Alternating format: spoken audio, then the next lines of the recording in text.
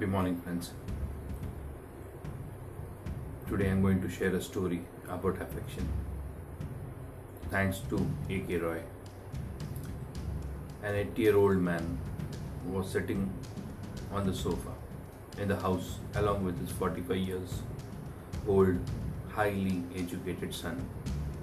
Suddenly, a crow perched on their window. The father asked the son, "What is this?" The son replied, "It is a crow." After a few minutes, the father asked the son, second time, "What is this?" The son said, "Father, I have just now told you, it's a crow." After a while, the old father again asked the son the third time, "What is this?" At this time, some expression of irritation was felt in the son's tone when he said to his father, with a rebuff, "It's a crow, it's a crow." A little after, a father again asked his son, fourth time, "What is this?" This time the son shouted at his father, "Why do you keep asking me the same questions again and again?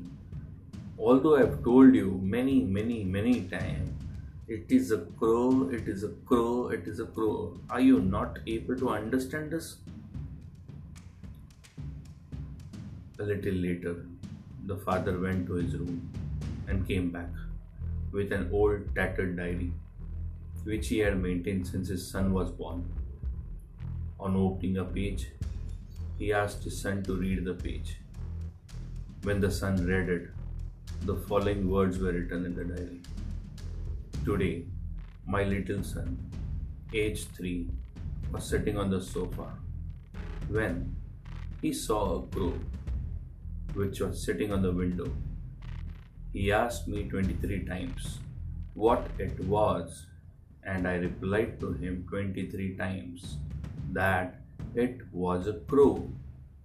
I hugged him lovingly each time. He asked me the same questions again and again, that is 23 times. I did not at all feel irritated. Rather, I felt affection for my innocent child." I think so. We have lost the affection. Let's bring it back.